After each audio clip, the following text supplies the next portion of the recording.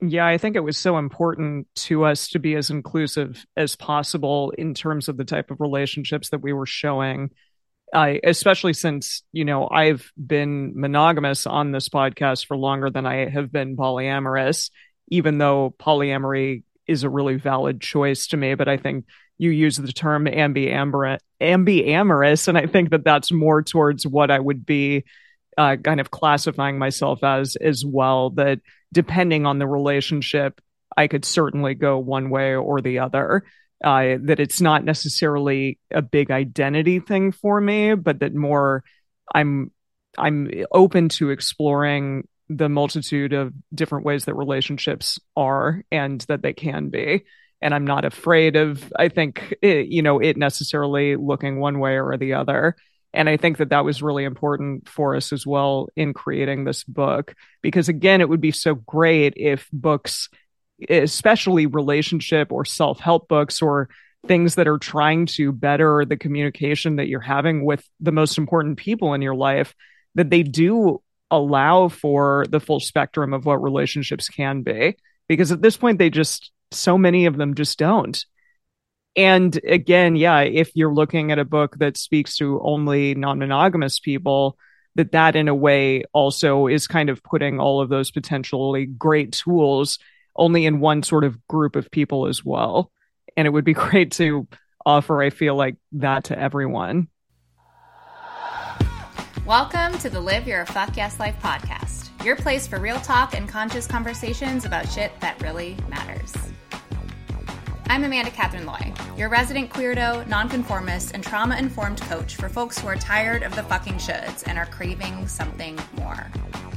Stick around for all things relationship anarchy, coming out later in life, moving through the mess, and beyond. You ready? Here we go. Hey. Welcome to episode 155 of the Live Your Fuck Yes Life podcast.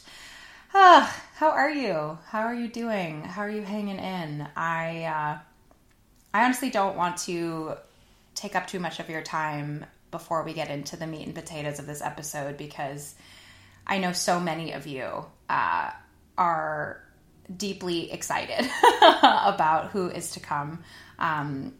The amazing, as you know, folks of the Multiamory podcast, and now the Multiamory book that is coming up and is available currently for pre-order, which we will be getting into bits and pieces of on this episode. But really, I am just so stoked to finally have these three on the podcast. I had the privilege and the honor of having Dedeker on, 2019, for those of you who are still around. It was the first episode we ever did on the podcast about non-monogamy, ever. And it was actually before I even came out publicly. And it's just been such a gift to be in their sphere as colleagues, as peers, and as parasocial friends, right? As you do and make with these folks. And also really to have people on that I have learned so much from, and truly would not have had a leg to stand on in many, many, many ways in my early days of polyamory, if it hadn't been for their podcast, their resources, and their support. And I know that this conversation is going to really nourish your hearts, and I know it did mine. So without further fucking ado, here we go. Hi. I am so stoked to have you guys here. Welcome to the pod, Dedeker, Emily, and Jase. It's so good to have you. Excellent to be here. Yeah. Thanks for you. having me back on. This is so much fun. I know. It's so wild. And it actually speaks so much to what I want to start by saying, which is just like, thank you I didn't get a chance to really say this to you when you were on the pod. And I'm so glad and grateful that actually it's happening in this way. And I know we've had our like Instagram connections, whatever, but when you came on the podcast last, Dedeker, I was not out publicly. I remember now. And so, and you were actually like the conversation we had on the podcast was the first conversation I had around non-traditional relationship models, specifically polyamory. And it was such an odd, I remember I was not ready to come out, but I also really wanted to have these kind of conversations, but I'm so accustomed to like really just being in the mess and talking very, very authentically and honestly on my podcast. And I found myself wanting to ask questions or sit with you in different stuff that I just couldn't do out of like my respect to myself and also to my partner at the time, who wasn't also ready to be out, and me outing myself would have also outed him. And so it's just really, really amazing to have you all here after what has been a wild ride in my own personal life for the last 5 years of coming out of monogamy, but also just because truly the three of you and like the work you do in this world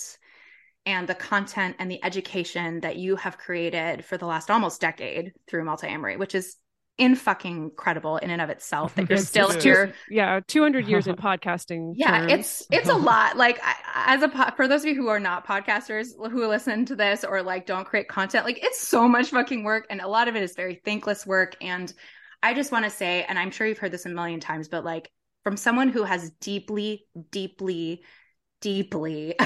just like so benefited from the stuff you put into the world, and many of time it was like the only anchor in a sea of hurricane chaos that I just didn't know where to go. Like your podcast episodes, the community that you've created, so much of it has just really been such a gift to me in my own journey. And so I'm so grateful to have you here to, one, say thank you in front of everybody, but also to have you share your wisdom with my community, because I know they're going to get so much out of it. So yeah, just thank you.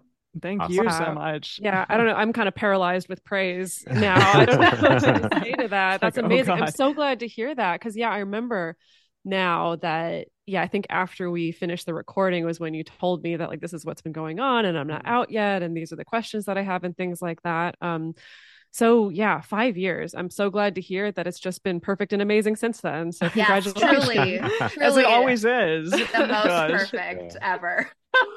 Yeah, I don't know. Praise kinks are my thing, so I figure, why not start the podcast? I like that. I like that. It's appreciated. Thank you so much. Oh my gosh. It's actually funny how many people, from the press or various places have interviewed us or talked to us, and then kind of after that's done, have then done so actually part of the reason I want to talk to you is because this is something I'm thinking about or something I just started doing. I can't be public about that yet. So you're not alone in that experience of, I really want to be having these conversations and I'm not sure I'm quite there yet. So it's definitely a thing we've run into many times. Yeah. Well, and it's been weird to be on now that I've been making content in this space too. Like, it's been weird to be on the receiving end of that too, where people have me on the podcast and have the same questions. And I'm like, I remember when I was a wee young lad. That's awesome. Yeah. So funny. Weird full circle stuff. Okay. Because it's been such a long stead, this 10-year like experience with the three of you of making content through Multiamory, and now with this incredible book that is on pre-order and that you guys are going to be able to get your hands on really soon for those of you listening. I imagine that doing this kind of work has taught you so much about relationships. I know this firsthand from listening to all your stuff, but I'm just curious, like each of you, what has been the thing that you've really taken away the most, that you've then used the most in your own world when it comes to relationships, that has just really, I'm not necessarily talking about like a tool, but like just something that has changed the scope or the way you move through the world when it comes to relationships because of the work that you've done? I had one that popped straight to the top of my brain, and this is not unique to practicing non-monogamy or non-traditional relationships. This is a pretty much across the board relationship tool. I would say the thesis statement is just that like tiny moments are really what make or break relationships. Repeated tiny moments, whether that's tiny moments of forging trust or breaking trust with someone, or tiny moments of responding to them or ignoring them, tiny moments of looking at the phone versus putting the phone down. Like, I think that's been the big thing, is like tiny moments are really the things that carry a lot more weight than we realize.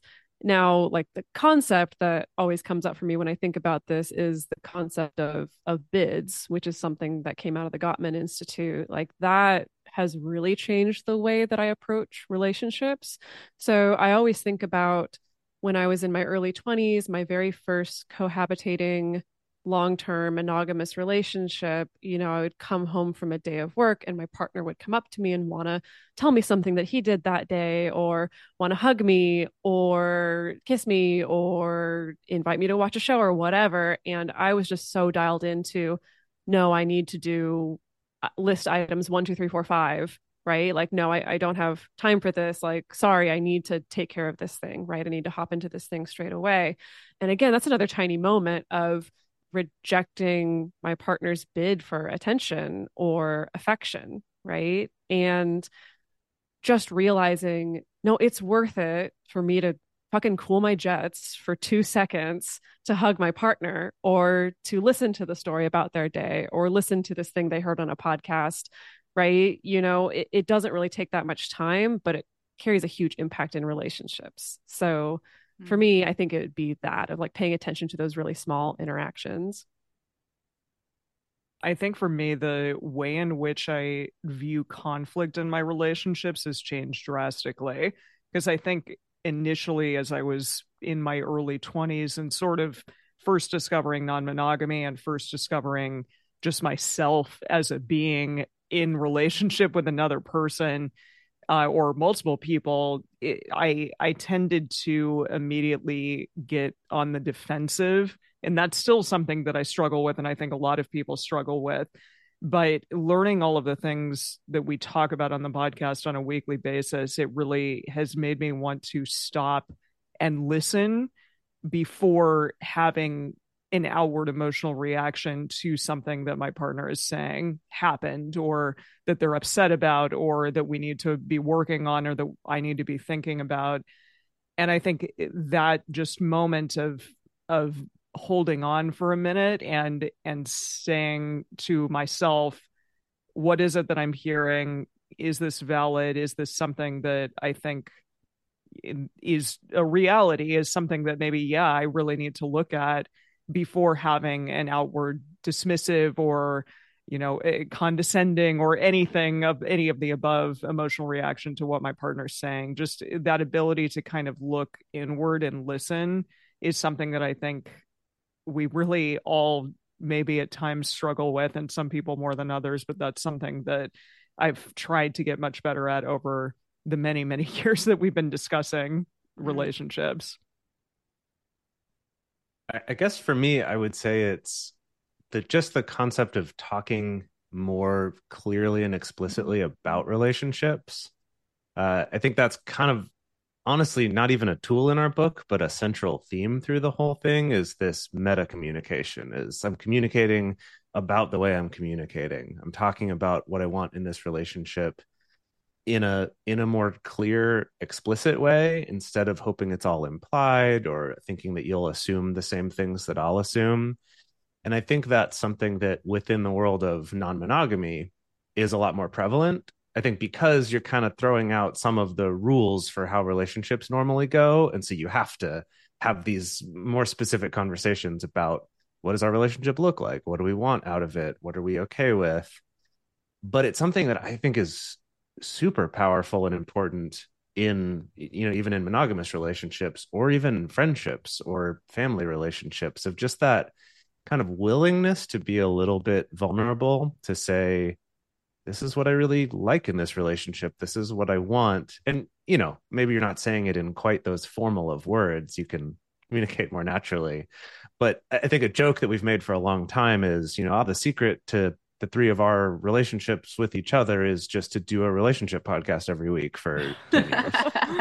There you go. But I think that maybe the more realistic, practical version of that is the talking about relationships with the people you're in relationships with, rather than what I think a lot of us were trained to do, is we talk about relationships with everybody but the people we're having the relationship with. And so kind of flipping that around, I would say, is the biggest thing I've learned from this. Yeah.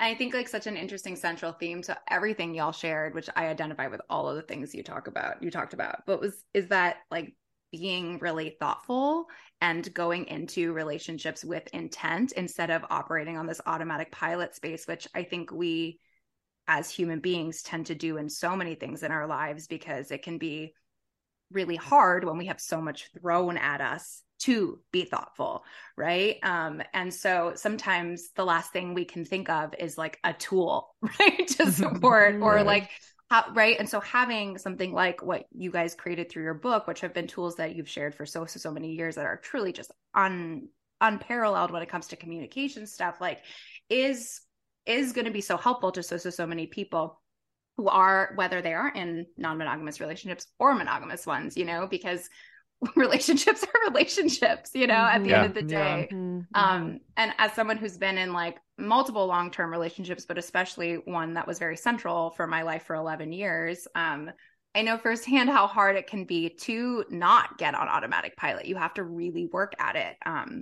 So yeah, I'm curious because I feel like I've experienced this through like people even in my like inner circle life, but even just like I'm seeing it more and more. Have you all noticed a like deep shift in terms of the numbers of folks who are actually in non-monogamous relationships and seeking non-monogamous relationships in the last few years? Because I know you're so inundated in that space because of the work you do, but like I'm over here being like, in 2018, I did not know the term polyamory existed. And I understand that like some people did at that time. I was not one of them. I knew open relationships existed, but there were like so few resources. And now, which is so great, resources are coming, you know, more and more and more in this space. But I'm like, why do you think that there are more people who are seeking non-traditional relationship models? Do you think those folks always existed and just were like living underground, or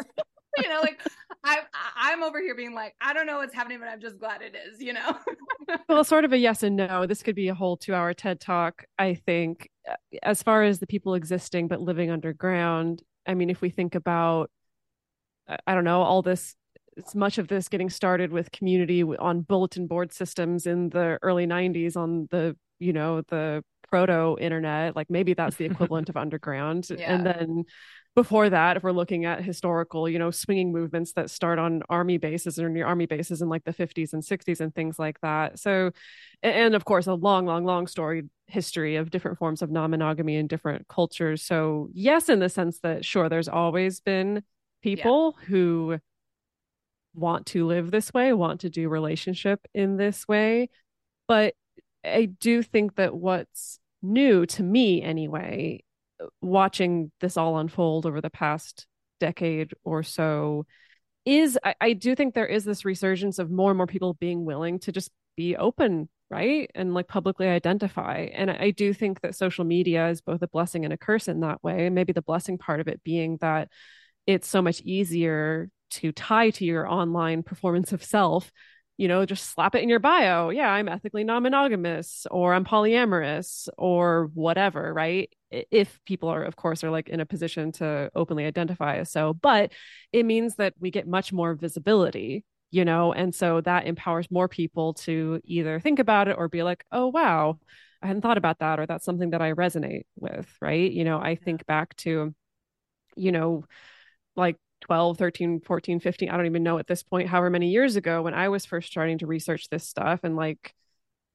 the best thing I had was a dusty live journal in some corner of the internet, but it was still something. It was still like, wow, these are real people living out real lives where they're navigating, you know, multi-partner relationships and everyone's actually happy and consenting. And you know, that helped me, right? And so I think that then social media comes along and then it's can be like that times 5 million, right?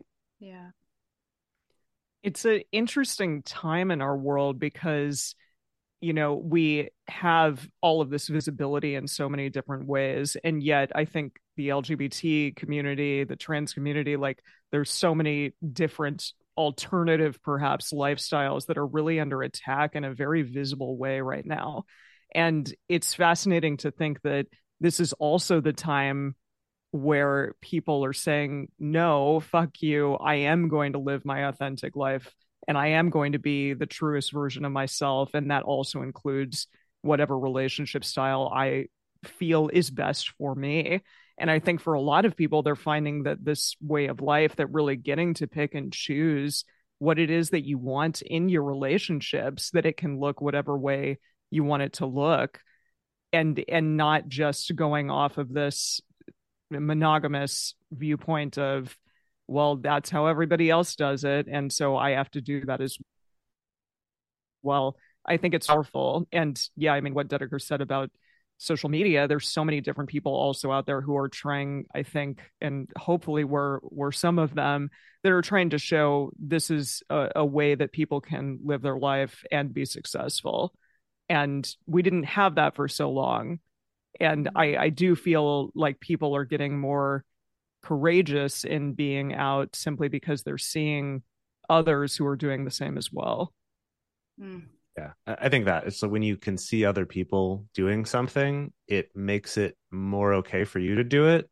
And again, for good and bad, right? The internet has allowed us to connect to people who agree with us on stuff that maybe the rest of our peer group in our in-person life doesn't. And so if you think about something like okay, I feel these weird feelings toward, people of the same sex as me, but I live in a town where no one's ever talked about that. I didn't even know that's a thing that someone could do. And then the internet comes along and I see, this is a thing lots of people do. Oh, that's who I am. That's great. All right. Okay, great. I'm going to do this now. And I think that for non-monogamy, for a lot of us, like for myself, it was this thing of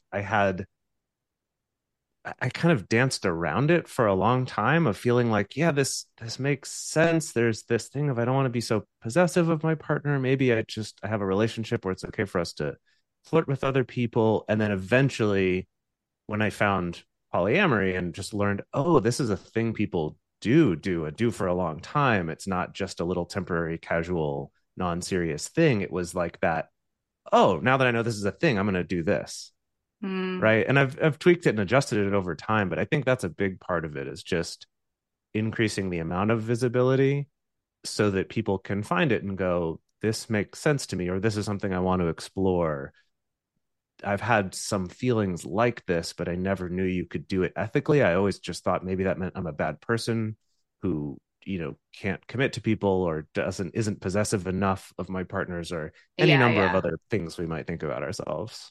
Yeah, well, it makes sense because we've been, so programmed to see non-monogamy in the world of affairs for so long. And like, that's what the media has presented it as, this bad, terrible thing, instead of like everyone or casual is consenting. Dating or something. Right. Which is like not committed, not real, not actually valuable, all that bullshit. Yeah. It's been very interesting for me personally, because I have landed in the last year very much, and we've talked about this a little bit like behind the scenes, but I very much landed in the last year identifying, if I were to put an identity marker on my relationship style, which like ugh. But if I were to, it would be like ambiamorous with definitely like I've been a relationship anarchist my whole life. I just didn't know that was a thing that existed. And what I've seen with my clients and with so many people that like in the world is, I think COVID, as fucking terrible as quarantine was in so many ways, I think it did force us to like look inward on these systems that have been so present in our life for so long, and specifically like toxic monogamous culture or compulsory monogamy when it comes to like, why is this a thing, right? And I think the visibility arc of that coming and in tandem with quarantine to me has been sort of this like catapult for people to really start questioning like, why do I operate this way, right? And like getting curious about these things. And I think a lot of people come to polyamory from a space of like deep curiosity and like, this is going to be the thing that saves the relationship thing, right? Which I think is really beautiful, and also can be really problematic and not always ideal when like there isn't a blueprint, right? And as you guys talked about earlier on, like we have a blueprint for toxic monogamous culture. We have a blueprint for the relationship escalator and the nuclear family, but we don't have like a true stamped like No. blueprint for non-monogamy. Yeah. And I'm curious, was that a part of why writing this book was important to y'all and like doing the work that you do? Because I know for me, I feel very protective over the folks who are, because I see myself in them, like the folks who are just trying to figure this out and know for sure that the toxic monogamous culture that didn't work, but they don't then know where they land, right? Is it polyamory? Is it monogamy that is relationship anarchist? Is it ambiamorous? Is it swinging? Is it an open relationship? Like it can be really tough to like sift through the sea of stuff. But when there are resources like the book, which I read through so fast, and I was like, this is amazing. Like all of the things that y'all talk about, like at least there's some blueprint there for what is possible and how to be able to like build something in a non-traditional way.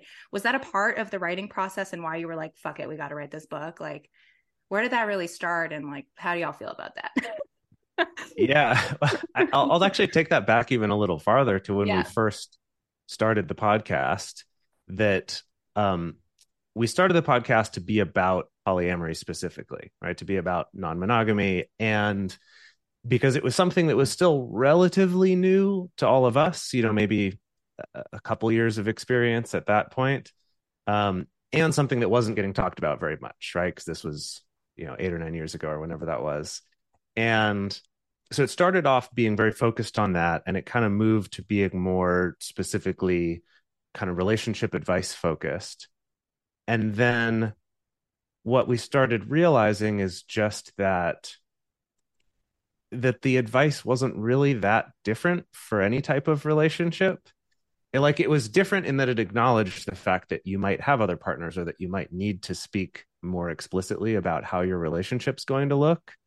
But it wasn't like the communication itself was that different, or like the way you love people is actually any different. Yeah. And so the podcast gradually shifted toward being more about relationships in general, but one where things like non-monogamy or maybe asexual relationships, or anything that's outside of that normal mainstream model we all are familiar with, rather than treating those as the afterthought, like a lot of the research does, where it's like, oh yeah, and I don't know, maybe it applies in this other area, I don't know. It's kind of this, or yeah, I guess you could apply it in other things. I don't want to say flip that around exactly, but keep those types of relationships as part of the conversation the whole time. And so then our book was saying, okay, let's look at the tools that we have and the things that have helped people. How can we put that in a book form for people in any kind of relationship? But let's have the examples and the stories and the situations we talk about not all have to look like the normal typical thing and then say, oh, and also you could do it with multiple partners. But instead, it's like, this is front and center. This is part of the landscape of how people do relationships now.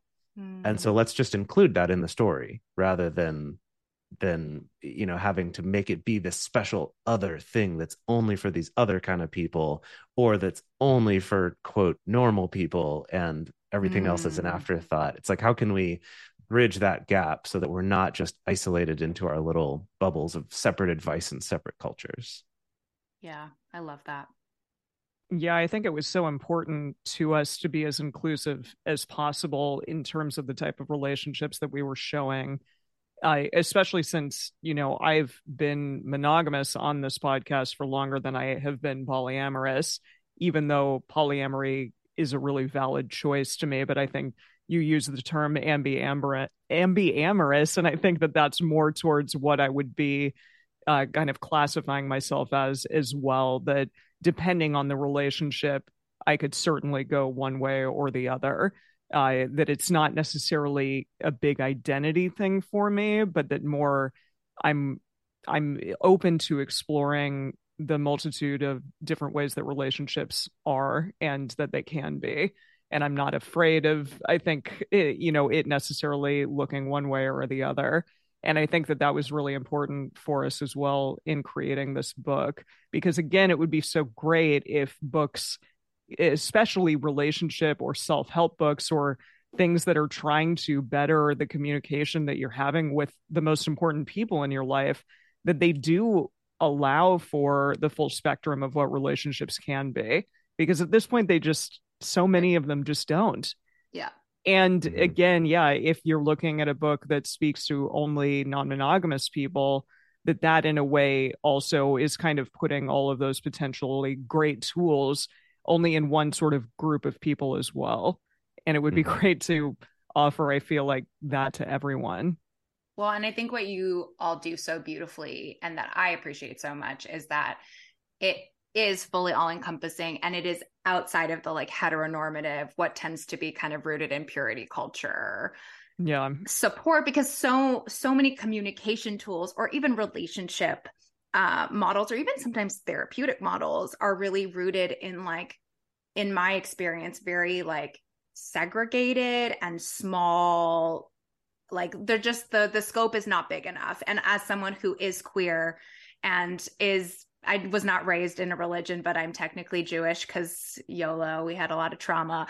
But like, that's my experience in the world. And I'm also not from this country. I don't live in the States. So like, I grew up as an immigrant family in Canada, so it's just like being here and seeing, and then being an adult in this country and seeing the like relationship models and also the expectations and even what monogamy means to Americans versus like what I grew up knowing monogamy to me. And I was like, wait, like, this is so weird and backwards and very like stiff, and so it was so lovely to just see all of the work that you've done in that space to like unpack those things for so long, so beautifully.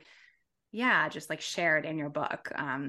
Which is something that people can get their hands on so easily, right? Like, that's what I love about a book, and what I think, like, as a fellow writer, like, it's such a labor of death sometimes, but like also Right? like, that like someone desperately needs this, and they're going to then have that resource, and they're going to hopefully highlight the shit out of it. At least that's what I do with my books, and be able to come back to it for support. So yeah, just Yeah. And part of something that we wrote into the book is like at the very end, we have this whole chapter that we call just the extra tools chapter. And it's a bunch of tools or concepts that aren't original to us, stuff from guest experts that we've had on the show or other researchers or other books. The idea being that, I don't know, I think you talked about how we go through so many relationships, not very intentionally and not having a lot of tools.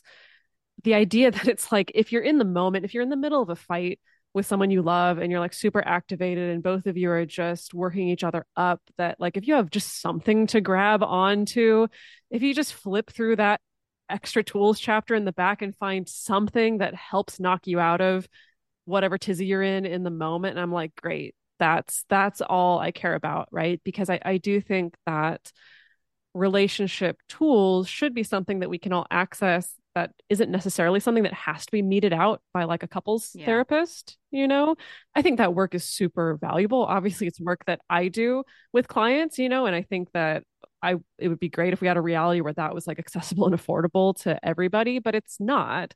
And even if it is, like, I don't think that that's something that we should just be relying on, that it's like, we have to turn to an expert to get in here and fix things. Like, so I think that's part of why we structured the book the way that we did. And it's also part of why we've developed some of our tools the way that we do. I mean, we always throw ourselves under the bus talking about the Multiamory treatment of just like take something and make it into an acronym. And, we've done that with 600 different things, but it's all in service of, you're not in your therapist's office. You're not sitting there calmly listening to the podcast. You're not sitting there calmly flipping through the book with your partner. Like, you're in the middle of it. And if you can remember, halt or whatever, to remember to take a pause, like, I don't know, that's where the juice is for me, is just anything, even no matter how small it is, making it something that someone can literally, physically or emotionally, mentally, like, make tangible to themselves in the moment, I think is key. Okay, so going off that, and for all of you listening who are like, okay, I need to get my hands on this, obviously, yes, the book will be in the show notes for all of you. Or you can just go to multiamory.com/book to get a pre-order, or actually order it if you're listening to this after, I think it's the 23rd of May it releases, Yep, right? perfect. Ooh, Got it. ooh, I did my research. I love it. But I'm just curious, because I know I've used a numerous of these tools in my previous relationship, and some of my other relationships as well, although none of them were long enough to really use them in succession. But I'm curious, like within your own life, what is the tool in your book that you use the most?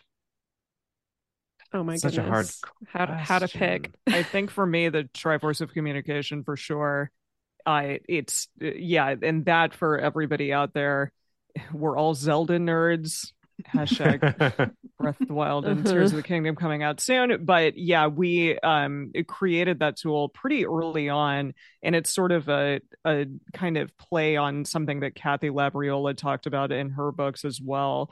And essentially, it's just a really easy way to tell your partner exactly what you need out of a conversation. So sometimes you simply just want to get something off of your chest, just want to put it out there into the world. You don't need anything from them. You're just saying, okay, I want to tell you this thing. This is why, I might be acting a little weird right now. I have X going on in my job or whatever. That's Triforce number one. Triforce number two is I had a really tough day at work. I want to come home and talk to you about it. I don't need you to help me with it. I just want love and support and cuddles and care. That's it. That's Triforce number two. And then number three, which I think so many of us jump immediately to because we want to help our partners. We want to, fix a problem. But it is that, which is, I have this thing. I need help with it. Can we brainstorm here? Can we talk about ways that maybe I can make this situation better in my life? And that's Triforce number three. And it's really great because you can use it on yourself. You can come into a conversation and say, hey, I need Triforce one right now, or I need Triforce two right now. Or they don't even need to know what you're talking about. And you can just say, all I'm looking for right now is love and support and care. So you can use it in so many different ways. And I use it all the time. I think it's extremely important, especially in those relationships where you find that a partner is automatically jumping to that. I want to just help you and I want to tell you what to do. And that's not really what you're looking for in the moment. Yeah, I would agree that as far as using most often, the Triforce definitely, because it just so easily comes up in different conversations where maybe I'll ask something of Dedeker and she'll say, okay, wait, before I answer, what Triforce are you looking for here? Do you want my advice or do you just want me to say, yeah, wow, that sucks, or awesome, that's great? And it saves a lot of that going back and forth, getting frustrated with not getting what you want out of a conversation or feeling like both of you are trying to help each other, but it's not working. Like, what's wrong here? It fixes so many of those things, and it's so easy to just use throughout the day. So I think that's the one that's definitely the most commonly used. But the other one I would mention that I feel like has been really significant in my life is Radar. And that's the kind of the monthly check-in structure for a relationship. And, sometimes we don't always do ours every month. Sometimes a couple months can go by.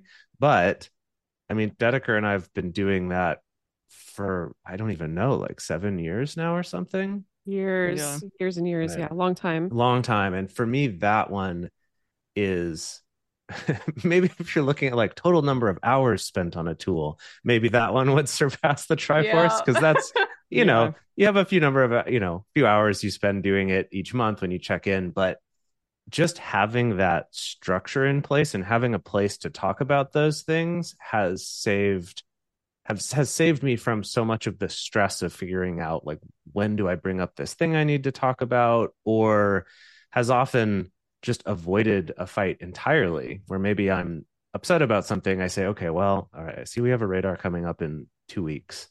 I'll just wait and talk about it then. Maybe I'll make a note to myself. And often once that 2 weeks goes by, rather than being something I'm really upset about, it's like, okay, hey, I can talk about this in a more reasonable way.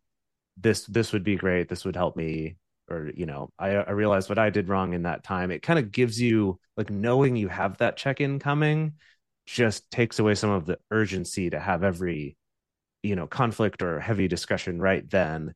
And then also allows you to have fun conversations about, like, where do we want to travel? What kind of different sex do we want to try? Whatever it is, it also gives you those fun things too. So every relationship talk doesn't have to be, oh, because we're having a fight and we're upset. Like, it also gives you the good stuff of talking in your relationship too. So I think that one's been a pretty big game changer for me. I would say for me, in addition to those two, probably what gets used on a near daily basis is our microscript tool. And Yeah.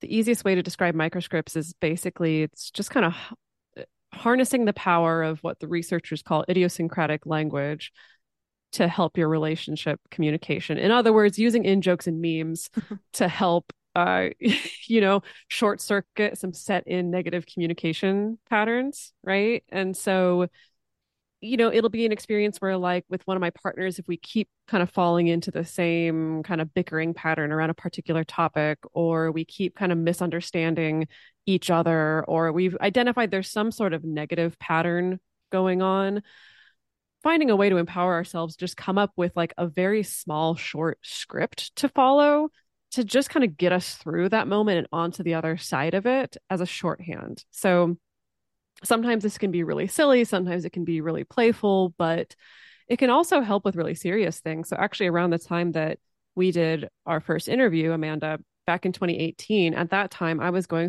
through some like really intensive somatic therapy for some PTSD, and not an easy process, and there'd be a lot of spillover into my day-to-day life.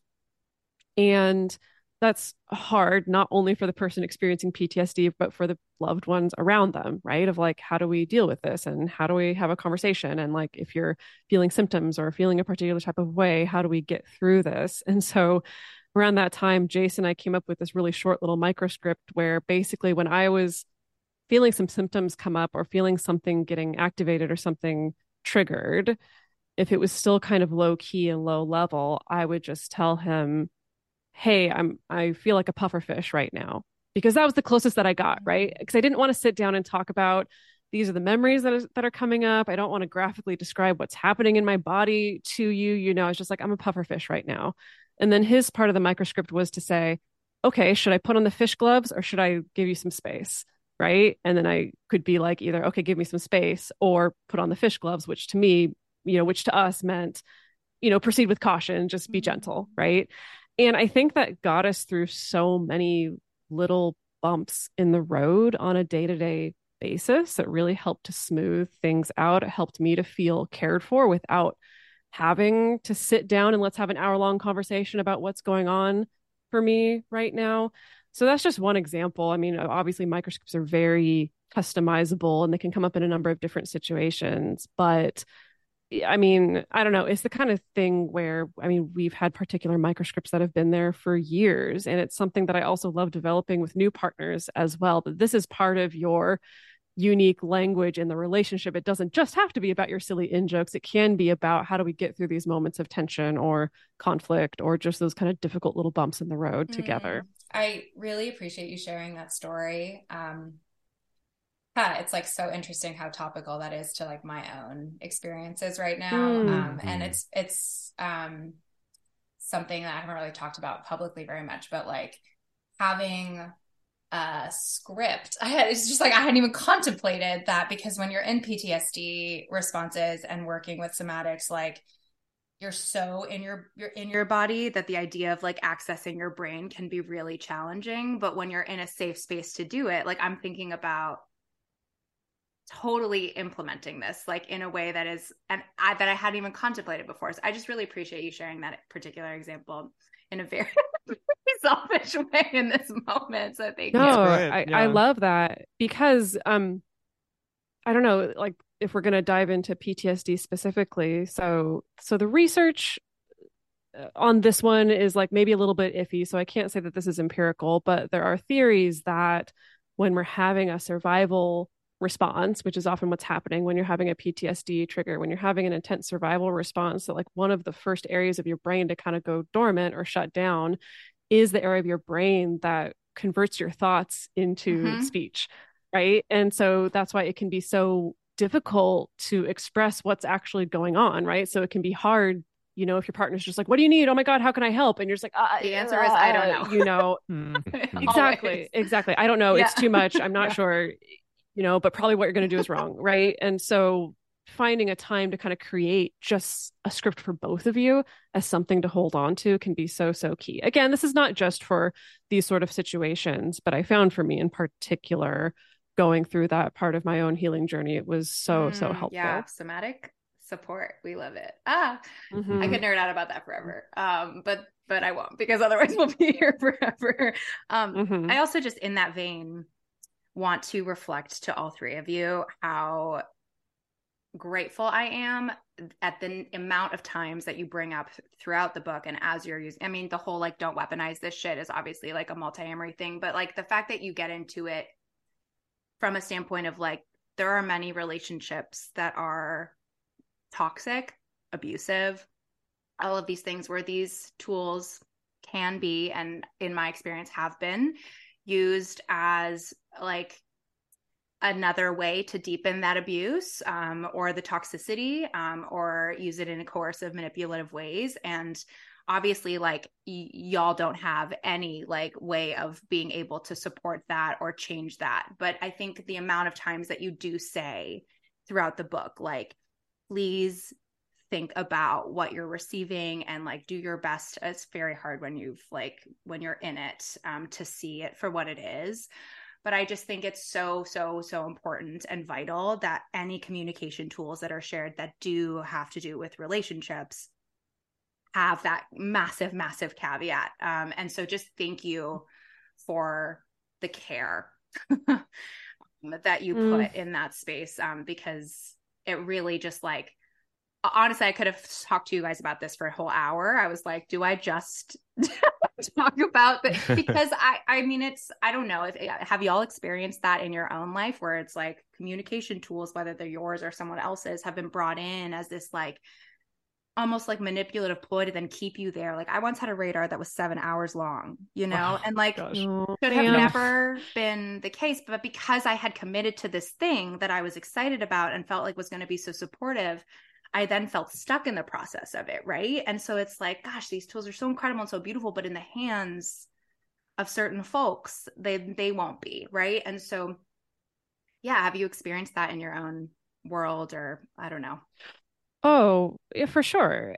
And again, it's like we can literally extrapolate the tools metaphor that any tool in a toolbox can be used As to a weapon. build a Yeah. house, or it can be used to smash somebody else's thumb, right? Or you can think that you're building a house because this is the tool that worked last time, but it's not the tool that's actually appropriate for this job, right? So, yeah. And I think that that's something.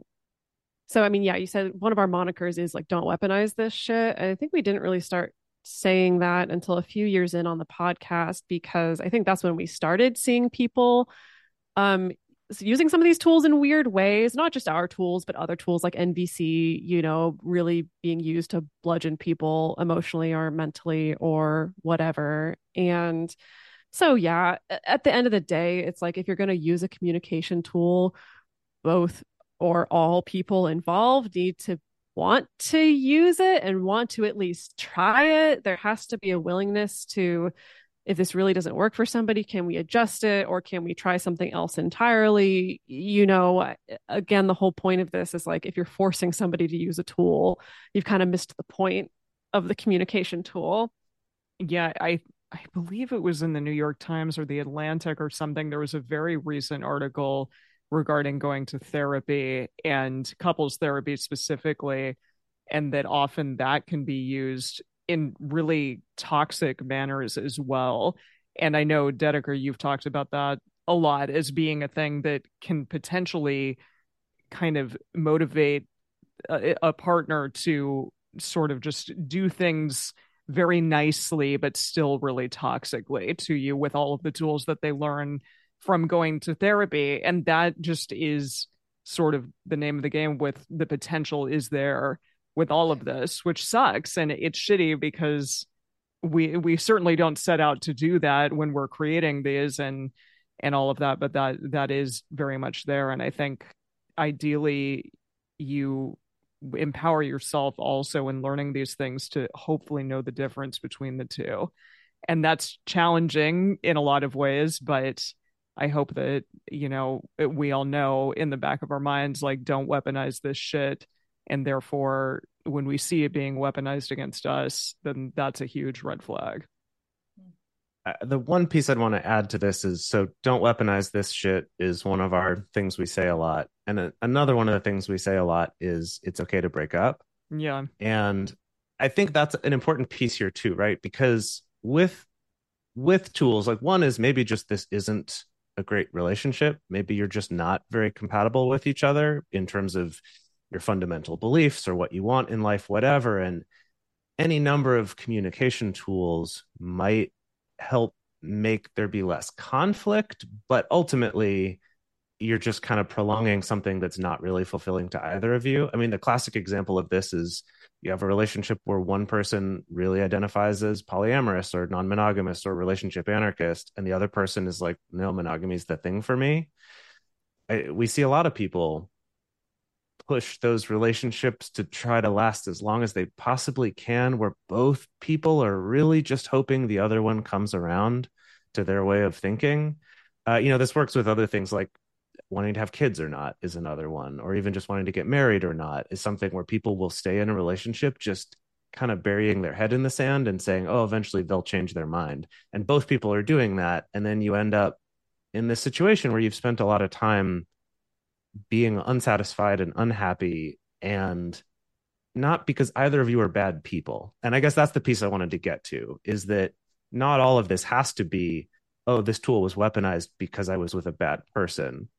But it could have also just be, we just weren't compatible, or maybe we're both trying to use the tools in a way that makes sense to us, and that's just too different from each other. And so it's also okay to break up. Like, your partner doesn't have to be an abusive asshole for this to not be a good relationship. I mean, if that's the case, definitely it's not a good relationship, but also they could be perfectly fine. Let them go be perfectly fine for somebody else if it's not a good fit for you. The myriad of not relationships working out is massive. I'm like thinking about this, like, for like, I can relate to this, like being in duress in relationship or in something in my life and immediately being like, I need a book, like that's usually the thing. And I know a lot of other people do this. And I'm just thinking about, like, if I had been where I was and I had picked up your book and then like gone through these tools, but then also had the like, hey, like, these are not, because I just feel like so often that's not there. Like, it would have planted a seed. And that seed is something I think more people need than there is. And also it would have given me the space to try things out, right? And be like, is this going to work? And then learn, oh, maybe this is not actually supportive, because I've like done everything I can, to try to make this supportive. Right. So whatever you're coming into, like, this, reading this book from, whether you are in a very healthy relationship and are just trying to, like, bolster your toolkit, or are in a relationship that feels like it's in deep duress, and maybe it's because of a lack of compatibility, or maybe there is some toxic shit, abusive shit, whatever that is, like, you're going to get something out of this book, out of this process, whether that's for yourself or for your relationship. And so, yeah, I'm just really stoked for everyone listening to get their hands on it. And just so appreciate you guys doing the shit to, like, get it into the world, because it's a lot. Thank you. And this also, I don't know, man, like I really go back and forth after spending weeks for almost a decade now talking about relationships, thinking about relationships, helping other people with their relationships, reading relationship research. Like, there's some days where it feels like relationships so easy. We just connect. That's all we want. We just want love, and like, that's all it is. And then other days where I'm like, how does anybody do this? I'm not even talking about the complicated stuff like non-monogamy, just like, how does anybody do this? So I don't know. It's just, we're all here just like trying to get love, and like holding on to this extremely delicate thing, of like somebody else's heart or multiple somebody else's hearts, and like giving our hearts to them, and so I think, I don't know, I think that anything that we got, any tool we got, any way we can be more intentional, any way we can kind of get some more support in that is just so important. Because no one teaches us how to do any of this shit. That's the frustrating thing, is like, we learn how to play hot cross buns On on a a recorder. freaking recorder, but no one taught me like what abuse might look like in a relationship, or how to like write a check or whatever, or how to pick a health plan. Yeah, any of the actual useful Or Right. how things, to right? even It's like like we're just all say the thing that you want to say but are scared to Yeah. say it because you're feeling Yeah. vulnerable. Like it's yes. like, yes, we are not taught all this shit. So thank you for contributing Mhm. to the magic that is being a messy human, and for being yourselves in that process, because I don't know, that has been the thing, at least that has kept me around with all of you, and those like felt so wildly relatable. And I know so many other people can identify. So yeah, before we officially hop off, because I know we're hitting time, can you just let everyone know like where exactly, I know I've mentioned it a couple of times, but where can they get the book? Where can they get more, into your sphere as individuals, as, a podcast, whatever you want to share, let us know. Well, multiamory.com/book is where you can either order or pre-order the book, depending on when you're listening to this. Again, it comes out May 23rd, which we're so excited about. We started the process in 2019. And now here we are. Yeah, it was a whole pandemic, so it was a lot. But additionally, you can find us on Multiamory on Facebook, on Twitter, and then Multiamory_podcast on Instagram.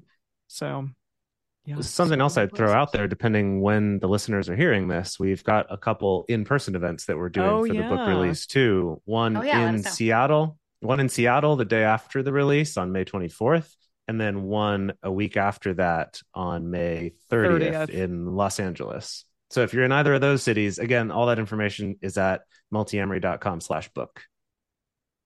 Yay! So cool. Okay, before we hop off, I always do this with like new folks, and I know technically Dedeker's been on, but because all of y'all have it, the question I always ask everyone before they leave is, what does it mean to you to live your fuck yes life? And I mean this truly just from like your soul, like your heart, like when you think about your fuck yes life and living that way, what does it mean to you? Sorry, I got to think about this one for a second. I love it. I love that this is the thinker. You're like, I'm in relationship world my whole life, but then I have to think about me for a moment. Yeah. If possible, less consumerism and more contribution.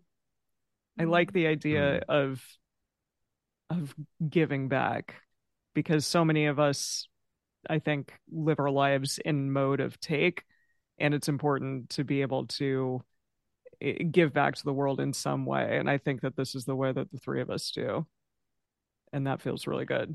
And I hope we continue to do it for a very long time. I think for me, it's about, ironically, my fuck yes life is maybe part of a being able to say no life. That's Yeah. that's a challenge for me. I always tend to overcommit myself and then end up where I don't have the time to do some of the things that really bring me joy, or that I want to do, with someone else, or to connect to somebody else. And so I think that I don't want to say it's just about saying no, but more about being able to really embrace the things that do matter to me, and not just kind of feel like I'm going from obligation to obligation. I think that's the fuck yes life for me that I'm always striving toward. For me, for some reason, like honesty and authenticity is the first thing that comes to mind. For the three of us in the early days of the podcast, it was a big decision point when we were trying to figure out, do we operate under pseudonyms, or do we give our real names attached to this? And we decided no, we're going to give our real names. I don't know, for me, I think there's something about just being able to be myself in as many spheres of life as possible. I know it's never going to be perfect. Like, the way that I show up at my job is always going to be a little bit different from how I show up with a partner, is always going to be a little bit different from how I show up with my family. But I feel like the more I can bring those things into congruency, where the values that I profess, the way that I identify, that those don't have to change between spheres necessarily. And so that goes outside of relationships, but relationships is a big part of that for me, of being able to be out and just honest about what's going on in my life and how I relate to people. Like, I feel like that's a key part of being able to live a fuck yes life and a fuck less life at the same time. What you will always think the podcast is called forever and always. Yes. Thank you all so much for being here, for sharing your hearts. And as a reminder, you guys get your hands on the book. Like, just do it. Yeah, I really appreciate you all. So thank you so much for being here. Thank you. Thank you for having us. And there you have it. Thank you, Emily, Jase, and Dedeker, for coming on the podcast and for sharing your hearts and all things multi-amory with my community, all of my fuck yes lifers. It really means the absolute world to have you here. And I know that every single person listening, whether they are in a non-monogamous relationship or a monogamous one, took something from this. So thank you. Thank you. Just fucking thank you. For all the things we talked about in the podcast, as always, you can find them in the show notes. If you just scroll down in whatever app you're listening to this to, you can see that there. Or if you are a super nerd and love to get on the website end of things, you can always go to amandacatherineloy.com, and there's the podcast tab, and all of the stuff is there for you. Also, in my excitement around this magic and this episode, I forgot to mention in the intro and remind you all that the fucking queer merch is still rocking that 15% off code. So use the code QUEERDO, QUEERDO in all capitals, to get 15% off, and all of the funds from now and from the beginning of when I started this until the end of June, the end of Pride Month, is going to be going to the Brave Space Alliance, which is an incredible Black-owned, trans-led organization in Chicago that does a lot of community support and that you all voted on. So reminder to snag your goods there, and also snag all of the Multiamory goods, pre-order the book, get it while it's hot, and all of that good stuff. And if you're not already following Multiamory and you just happen to have gotten in their sphere through this episode, please be sure to follow their stuff, their podcast. If it, excites you, just get in their sphere. They're truly incredible folks, and as you just saw, and I've learned so much from them, and know you will too. So yeah, that's the stuff. That's the magic from this week. And as always, if you loved the episode, and if it feels in your aligned space to let us know, leaving a review or a rating on any of the things really helps get the podcast in front of more folks. And if you have a couple extra dollars to throw my way as a thank you for making these episodes for free, you can always become a longer term supporter and become a patron through the Patreon. That's always in the show notes, or you can just go to patreon.com/liveyourfuckyeslife. Or if you are more of wanting to just do like a one-time thing, you can go to any of the links in my bios, whether you're on Instagram or TikTok. And there's a, Buy Me a Coffee new app that I've been using, which is a super fun way to just support artists, creators, and all that fun stuff. So that will also, that also goes a long way. Really, truly, all of it means the world to me, and no matter how you can support. And yeah, I appreciate you so fucking hard. And that's it. And until next time, my loves, I will see you on the flip side. Bye-bye.